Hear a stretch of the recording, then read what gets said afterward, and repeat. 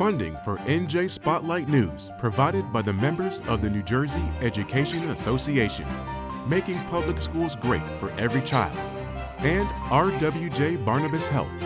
Let's be healthy together. Tonight on NJ Spotlight News, one-on-one with New Jersey's First Lady and now U.S. Senate candidate Tammy Murphy. I'm genuinely entrenched in the communities across the state and can understand what is needed of me, what is wanted of me. Plus, brace yourself for toll hikes as the Port Authority unveils its billion-dollar-plus budget. Also, closing time. After 75 years, Nestle's famous Freehold plant is closing its doors. Today's a very sad day. People have been filtering in and out, getting their final packages and getting their paperwork in order, and we've been saying goodbye to everybody. And fighting for equity. Leaders of the legislative caucuses of color gather in Atlantic City this week looking to put their priorities front and center. We want to make sure that that our communities are seen, and that the people in power that exist that aren't a part of our communities see us, hear us, and recognize that there's strength in numbers. NJ Spotlight News begins right now.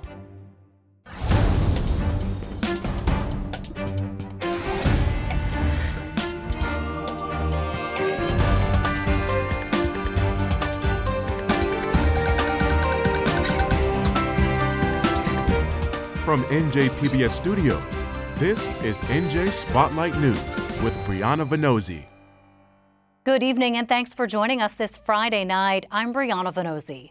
First Lady Tammy Murphy is already showing she's got sharp elbows as she looks to replace indicted Senator Bob Menendez in the 2024 race for U.S. Senate, entering what'll likely be a crowded field of contenders for the Democratic primary. That includes formidable candidates like Congressman Andy Kim and longtime political activist Larry Hamm. Murphy's already fending off skeptics who are questioning her past voting record as a Republican and criticizing her early support from the Democratic Party as nepotism. She's already locked in endorsements from the Democratic organizations in Hudson, Camden, Bergen, and Middlesex counties. But how will she fare in the rough and tumble world of state elections?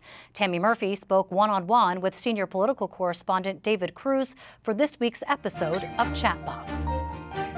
I was at the League this week talking about you and this run, and got some eye rolling and heard a lot of, I guess, resentment about you getting into the express lane and replacing particularly a long-serving Latino.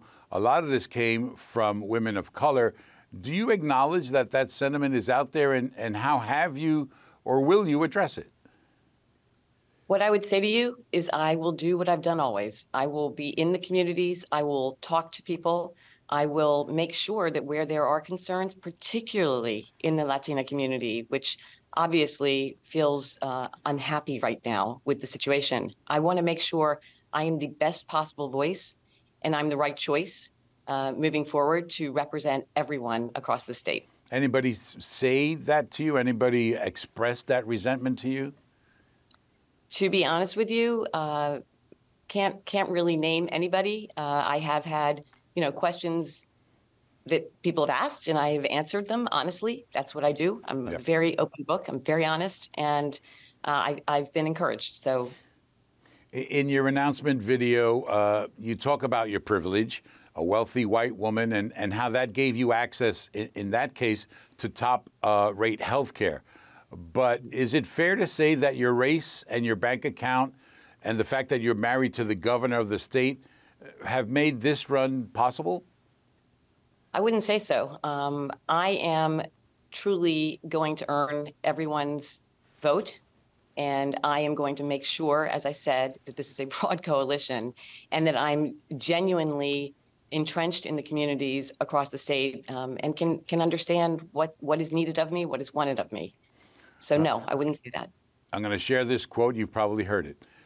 When Phil Murphy rushed to judgment and called on me to resign, it was clear that he had a personal vested interest in doing so. That's obviously part of a statement from incumbent Senator Bob Menendez. Does he have a right to all that indignation he's been showing? Listen, David, the senator has done some really good things for the state. There's just no question about that. My view is that these allegations are so serious, involving the judiciary, involving international relations and policy.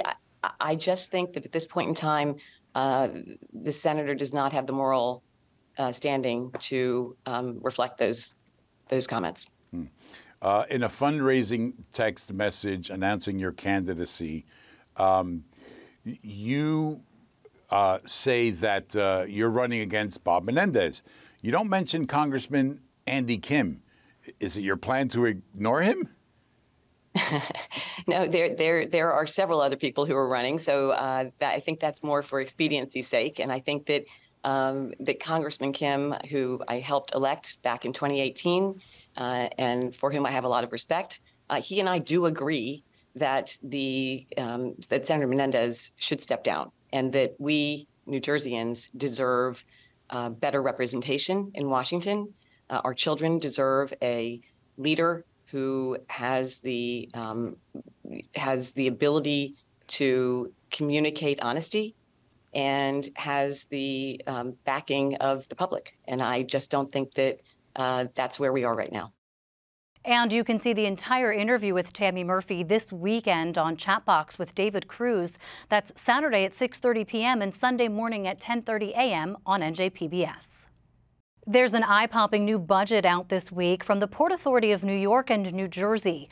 The Bi-State Transportation Agency is proposing to hike its annual budget by $1 billion, with plans to go full steam ahead on new projects, putting spending at pre-pandemic levels.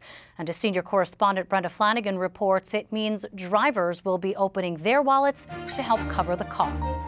The Port Authority's proposed $9.3 billion spending plan includes planes, air trains, and automobiles, plus developing a brand new Midtown bus terminal. To help pay for it all, the Bi-State Agency's raising tolls, another 25 cents to take the air train, and an extra 63 cents at bridge and tunnel crossings, where peak tolls already cost how much? It's $15.75 peak. Yeah. So that's a lot. So you're going over $16. And transit advocate Felicia Parks Rogers warns that doesn't include congestion pricing. The Bi-State Agency tied its tolls to the Consumer Price Index, which rose 3.7% over the past year or so, nudging tolls higher. Parks Rogers advises, get on New Jersey Transit, get on PATH. It's cheaper. Let's invest in mass transit so that we don't have to pay those tolls. In fact, NJ Transit's bus ridership's back to 90 to 95% of pre-COVID levels, notes regional planner Zoe Baldwin. Bus is the majority of New Jersey Transit's traffic into Manhattan for daily commuter ridership. We are really excited to see the bus terminal be kind of at the top of the Port Authority's priority lists because it's a really needed improvement. Baldwin says a new bus terminal should enhance customer experience with shops and green spaces. But the current facility only frustrates riders on a daily basis. They vent on X. Francis posted Gate 203's packed down the escalator waiting on the 855. Alana asked, why is the ramp into Port Authority taking longer than the drive into the city? The design of the terminal itself was not meant to handle the amount of traffic that we have going through there, either pedestrian traffic, the people going to the buses, or the buses themselves. The 2024 Port Authority budget's $1 billion more than last year's. It devotes $3.9 billion to operating expenses, $1.8 billion to debt service, and $3.6 billion to capital projects. Those include developing an optimal design for a new Midtown bus terminal, replacing PATH's payment process with a faster tap-and-go system, updating all 3 regional airports, and revamping the air train.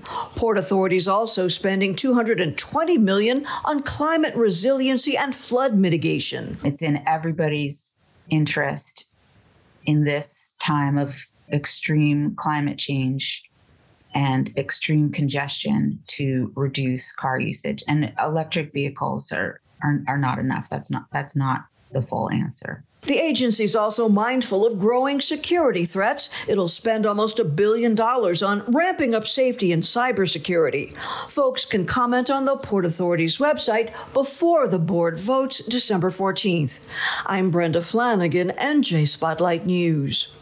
The annual League of Municipalities Conference in Atlantic City is officially in the books, and after 108 years of holding the event, the convention is still having firsts, hosting a panel with leaders of the state legislative caucuses of color to talk about how they can work together to put their priorities front and center in Trenton.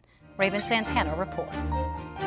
So if you want to go fast, go alone. If you want to go far, go together. This is what this event was about. Amal Sinha, director of ACLU New Jersey, hosted the first ever panel discussion with leaders of New Jersey's legislative caucuses of color.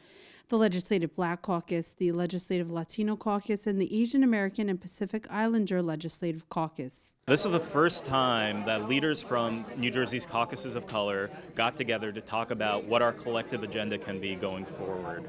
New Jersey is one of the most diverse states in the country.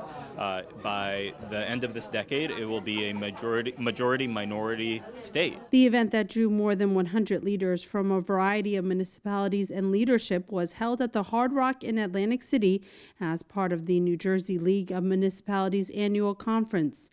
Sinha says the purpose of his panel was to explore how communities of color can partner to build a collective agenda to reflect New Jersey's diverse population. We want to make sure that that our communities are seen, and that the people in power that exist that aren't a part of our communities see us, hear us, and recognize that there's strength in numbers. For many, the fight for equity wasn't for political reasons, but more personal ones. It is personal. There is a fear. There's reports of over-enforcement. We've done some great work in trying to create and destigmatize how law enforcement engages, especially with our young black men. There's data on it. We got a number of African American and Latinas in office. We have Asian, Pacific Islander women in office, but we're not the speaker, we're not the Senate president, we're not the governor, which is what you heard. Those positions, those executive positions, hold the power of setting the agenda. We need to ensure that we look at issues such as juvenile justice reform. It hits every one of our community. The disparity that exists among that population, it's something that I feel very passionate about, something that I have focused as a legislator for a very long period of time. In addition to the panel, the audience also had an opportunity to ask questions. Advocates I spoke with say it's crucial that representatives of communities of color come together to prioritize issues of justice in the interests across the state. I think the existing power structures in New Jersey sort of place the needs and the priorities of different communities almost on a checklist. Well, we've done something for women's groups, we've done something for kids, we've done something for seniors, we've done something for immigrants. And what that tends to miss is that so many people live at intersections of all of those communities, right? We have one of the worst racial wealth gaps in the country. Black and brown people in New Jersey are facing kitchen table issues that are much worse than what we often think about. So those are really fundamental here, and we needed to be talking about them. We need to be united in that. We need to be here, and we need to be really clear about the needs of the communities here in New Jersey and what we need to see from our elected officials at every level of government, all of whom are basically here right now in Atlantic City. Advocates and officials alike now hope that the conversation, support, and partnership will help get vital legislation passed for communities of color. For NJ Spotlight News, I'm Raven Santana. Representation isn't just lacking in the legislature. There's also big disparities on state and local boards where members get appointed. A new report released by the Rucker Center for Women in American Politics finds New Jersey falls painfully short in terms of diversity among appointed public officials. The report calls it an alarming finding given the power and authority of those boards, and shows no other demographic comes even close to the number of white men who make up most of the representation of appointed positions. For more on the report, I'm joined by Jean Sinzak, Associate Director of the Rucker Center for American Women in Politics. Jean, welcome. Let's get into this. So your report largely finds that these boards don't look like the people they're representing. What do they look like? Who is sitting in these seats? We found that perhaps unsurprisingly to some people, white men are dramatically overrepresented on these boards and commissions. They make up about 45% of the seats, despite being about 27% of the state's population. We found that women are underrepresented. There are about 33% of board seats, so that's 1 in 3 seats are held by women. We also broke it down by different racial and race and ethnicity, and we found that there's dramatic disparities among the groups. And in fact, no group comes even close to the level of representation of the population on appointed boards and commissions. For example, Asian Americans are 11% of the state's population, but only 3% of the seats on these boards, which basically means that, we have many groups in the state who are not represented when it comes to, important policymaking decisions at these tables. And we really need to do more to encourage and more groups to join the table, and also to bring some transparency to the process. Yeah, what type of boards and commissions are we talking? What kind of decision-making power do they have? They are regulatory boards. They regulate everything from environmental issues to our transportation. There's, New Jersey Transit, the Turnpike Authority, to the Arts Commission, to various commissions studying, working on water quality issues and safety. There's consumer boards. All of these are really important, and they play a role in government and affect the lives of New Jerseyans. This was the first study of its kind. Why is that? First of all, it's hard to study demographics. I mean, we largely rely on, self-identification and surveys, and it's hard to get people to answer surveys. But one of the recommendations of the report is that the state collect this information upon appointments. And I know the Murphy administration has started doing that. It's a step in the right direction. But it's hard to get this information. It just doesn't exist. And it's, to build a data set from scratch is a hard endeavor.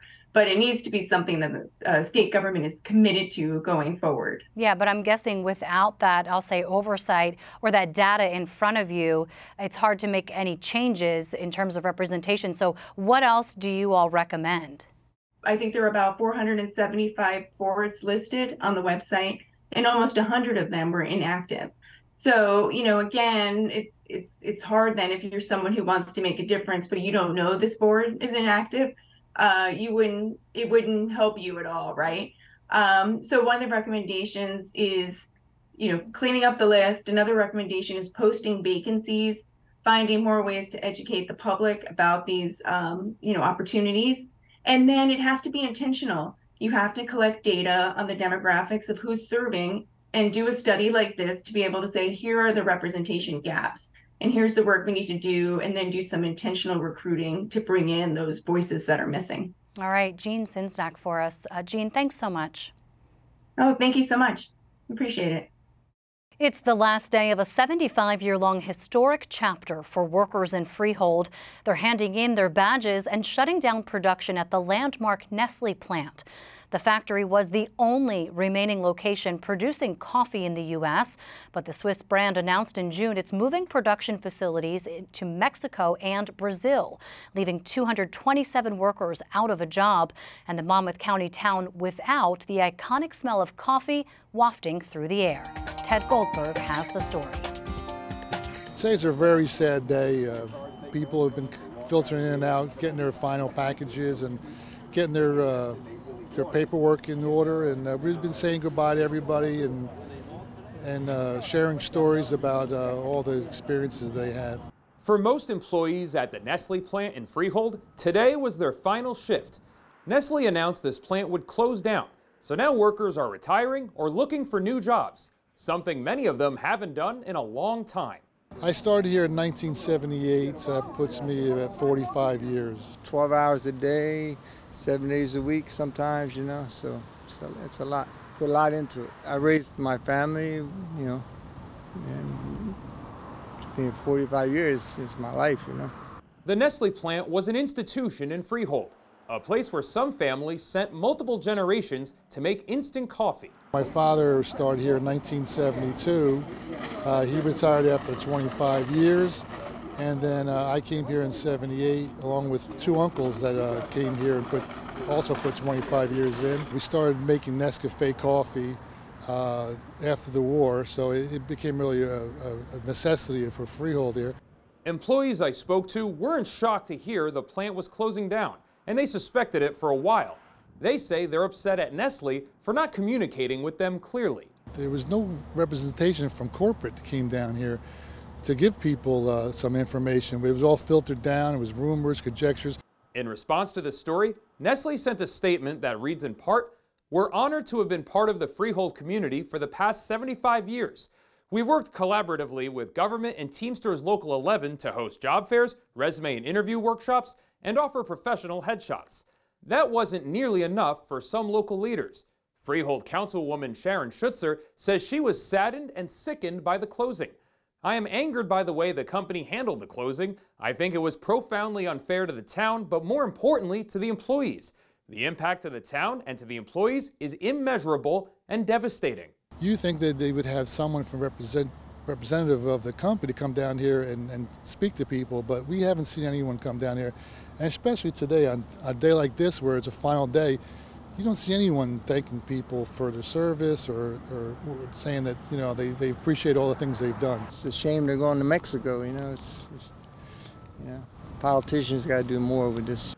A bittersweet goodbye for many employees, while some are sticking around until the plant officially closes for good in late March. In Freehold, I'm Ted Goldberg, NJ Spotlight News.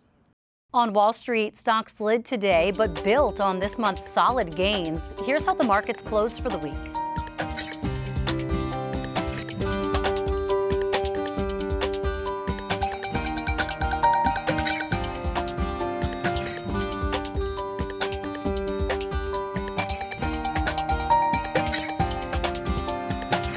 And finally, food pantries around the state are ramping up their efforts to feed people ahead of the Thanksgiving holiday. The Trenton Area Soup Kitchen is working to make sure every family will have a meal on their table, despite the surge in food insecurity statewide. This year, they're hand-delivering several hundred prepared dinners to those residents most in need. Senior correspondent Joanna Gagas reports as part of our ongoing series, Hunger in New Jersey. I'm going to be able to cook, and that's the joyful thing, just being able to cook it and have people enjoy it. That makes me feel like I'm a beautiful mother, that I can provide for my son. Lisa Lewis and Marlena Tyler just received their bags of free food from the Trenton Area Soup Kitchen, or TASK. They're among the hundreds today receiving a Thanksgiving meal that they couldn't afford on their own. With the way the economy is now, it's hard to buy food and everything, and I thank the Trenton Area Soup Kitchen so much. They don't know, I'm able to cook dinner, have family over, and without them, it wouldn't be possible. The baskets contain turkey, pie, stuffing, fruit, potato, vegetable, everything you need to make a Thanksgiving meal. Some of the baskets are picked up directly from the soup kitchen in downtown Trenton, but for many of the residents who receive services from TASK, getting to the center is too difficult, especially for the elderly, the disabled, and those without cars. That's where Amazon has stepped in to help today. Our partnership with Amazon enables us to deliver many more baskets that we wouldn't be able to deliver without their help. And Escher Street, where we're located, is a very small street. Navigating it with too many cars is dangerous, so we like to try to get as many baskets delivered as possible. Jamie Parker says it takes a whole lot to pull off the coordination of this food collection and delivery. A variety of organizations have put together the donations, and then we've got a variety of folks helping with the delivery. So we've got students from TCNJ Bonner, we've got some of the employees from Amazon helping, we've got some TASK staff. And while the support that they're receiving around this Thanksgiving holiday is tremendous, COO Paul Jensen says the need this year has been 70% higher than last year, staggering considering hunger and food insecurity have steadily risen since the pandemic. The beginning of the month looks like the end of the month used to, because our month builds. It starts lighter and ends on a heavier note because how people get benefits. So now, the beginning is like 400 average. They can serve up to 700 meals by the end of the month. And it's not just around the holidays when people tend to be the most generous. From Thanksgiving through Christmas is when people want to give the most. And we appreciate that, but we would like to have food coming in all year round, donations. In the end, about 500 of these prepared bags will go out to the community today. Another 500 hot meals will be served here on Thanksgiving Day, and about 2,000 hot meals will be sent out to community centers and other locations around this Trenton area on the Wednesday before Thanksgiving, demonstrating just how great the need is here. In Trenton, I'm Joanna Gagis, NJ Spotlight News. Support for the medical report is provided by Horizon Blue Cross Blue Shield of New Jersey, an independent licensee of the Blue Cross Blue Shield Association. That's going to do it for us tonight. This weekend, be sure to tune into Reporters Roundtable. David Cruz talks to Senate President Nick Scuteri about what's on tap for Democrats' agenda during the lame duck session. That's Saturday at 6 p.m. and Sunday morning at 10. I'm Brianna Vannozzi. For all of us at NJ Spotlight News, thanks for being here. Have a great weekend. We'll see you right back here on Monday. NJM Insurance Group, serving the insurance needs of residents and businesses for more than 100 years. And by the PSCG Foundation. Our future relies on more than clean energy. Our future relies on empowered communities, the health and safety of our families and neighbors, of our schools and streets. The PSCG Foundation is committed to sustainability, equity, and economic empowerment, investing in parks, helping towns go green, supporting civic centers, scholarships, and workforce development that strengthen our community.